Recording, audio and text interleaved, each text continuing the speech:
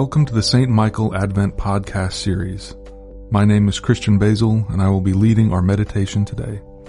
Our theme this Advent is Prepare the Way. Join us as we ready ourselves for the coming of Christ again. In the wilderness, prepare the way of the Lord. Make straight in the desert a highway for our God. A reading from Matthew chapter 23, verses 13 through 26. But woe to you, scribes and Pharisees, hypocrites! For you lock people out of the kingdom of heaven. For you do not go in yourselves, and when others are going in, you stop them. Woe to you, scribes and Pharisees, hypocrites! For you cross sea and land to make a single convert, and you make the new convert twice as much a child of hell as yourselves. Woe to you, blind guides, who say, Whoever swears by the sanctuary is bound by nothing, but whoever swears by the gold of the sanctuary is bound by the oath. You blind fools, for which is greater, the gold or the sanctuary that has made the gold sacred? And you say, Whoever swears by the altar is bound by nothing, but whoever swears by the gift that is on the altar is bound by the oath. How blind you are! For which is greater, the gift or the altar that makes the gift sacred? So whoever swears by the altar swears by it and by everything on it. And whoever swears by the sanctuary swears by it and by the one who dwells in it. And whoever swears by heaven swears by the throne of God and by the one who is seated upon it. Woe to you, scribes and Pharisees, hypocrites! For you tithe mint, dill, and cumin, and have neglected the weightier matters of the law, justice and mercy and faith.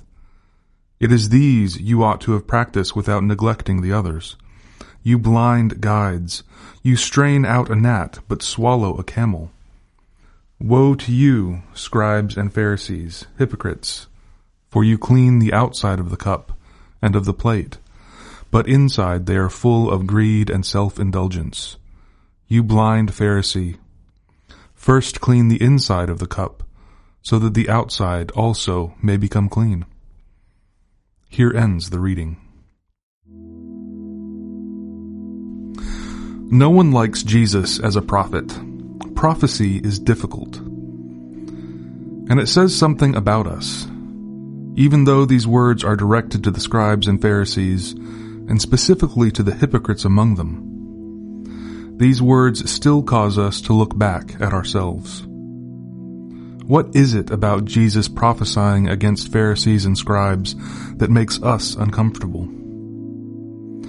I think when we read passages like this, we start out thinking, I'm glad that's not me. But after each successive woe that Jesus talks about, we might start hearing something about ourselves. Maybe not specifically, but in a way that causes us to look at our priorities.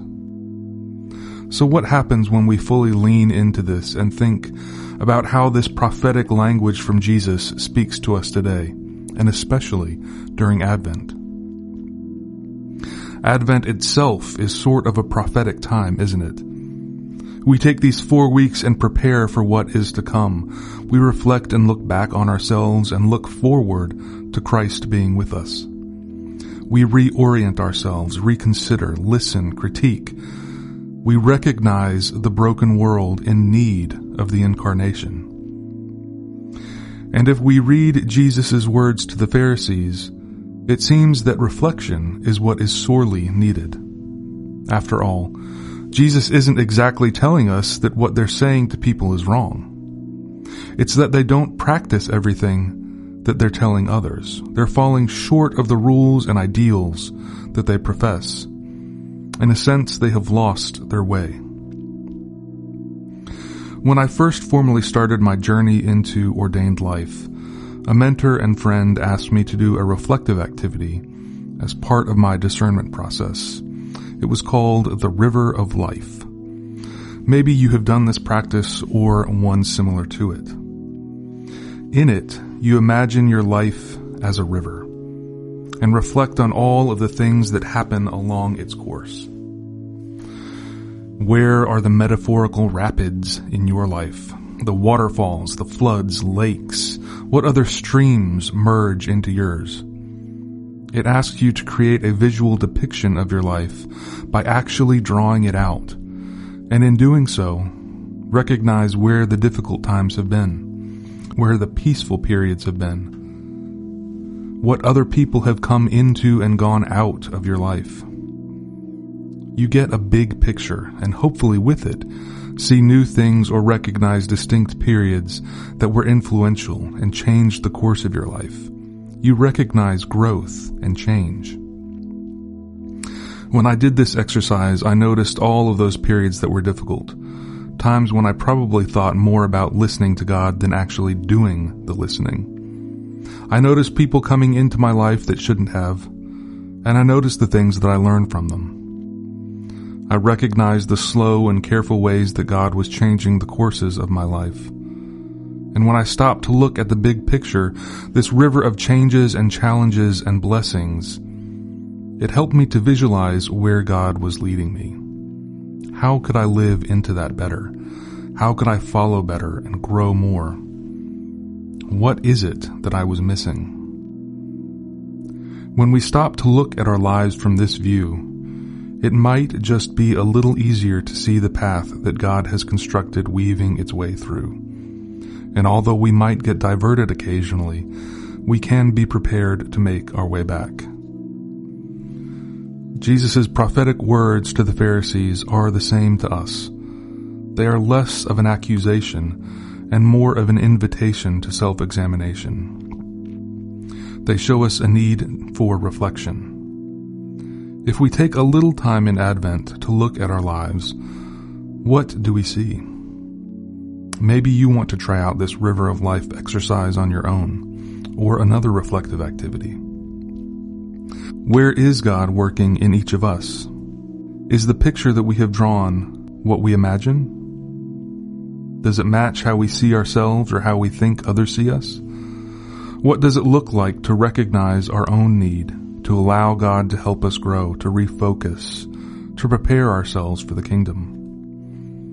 There are so many questions, and they aren't often easy to think about, but self-reflection isn't always a simple process. We confront our priorities, where they might be misplaced. We see where we overemphasize external views, how things are perceived versus how they really are. Jesus tells us plainly, first clean the inside of the cup, so that the outside may also become clean. Before we can do anything else, we turn inward to prepare ourselves. My hope for each of us this Advent is that we are able to see this time of preparation as one where we recognize that our own preparation in following Christ is as important as how we lead and work with others. Like all of the things that influence and guide the events of our life, who we are is reflected in the actions and decisions that we take. Who we are on the inside is reflected in how we treat others, how we help to guide and prepare others, how we follow Christ. Prophetic language such as this might be difficult to get through. And even though there is something difficult about reflecting and recognizing change and the need for change, we can be reminded and assured that our path always leads to Christ with us. May we all look back and give thanks at the ways Christ leads us to himself and to a greater understanding of ourselves. Amen. Please join me as we continue with the Lord's Prayer. Our Father, who art in heaven, hallowed be thy name. Thy kingdom come, thy will be done on earth as it is in heaven. Give us this day our daily bread, and forgive us our trespasses, as we forgive those who trespass against us. And lead us not into temptation, but deliver us from evil. For thine is the kingdom, and the power, and the glory, forever and ever. Amen. Merciful God, who sent your messengers, the prophets, to preach repentance and prepare the way for our salvation, give us grace to heed their warnings and forsake our sins, that we may greet with joy the coming of Jesus Christ, our Redeemer, who lives and reigns with you and the Holy Spirit, one God now and forever. Amen.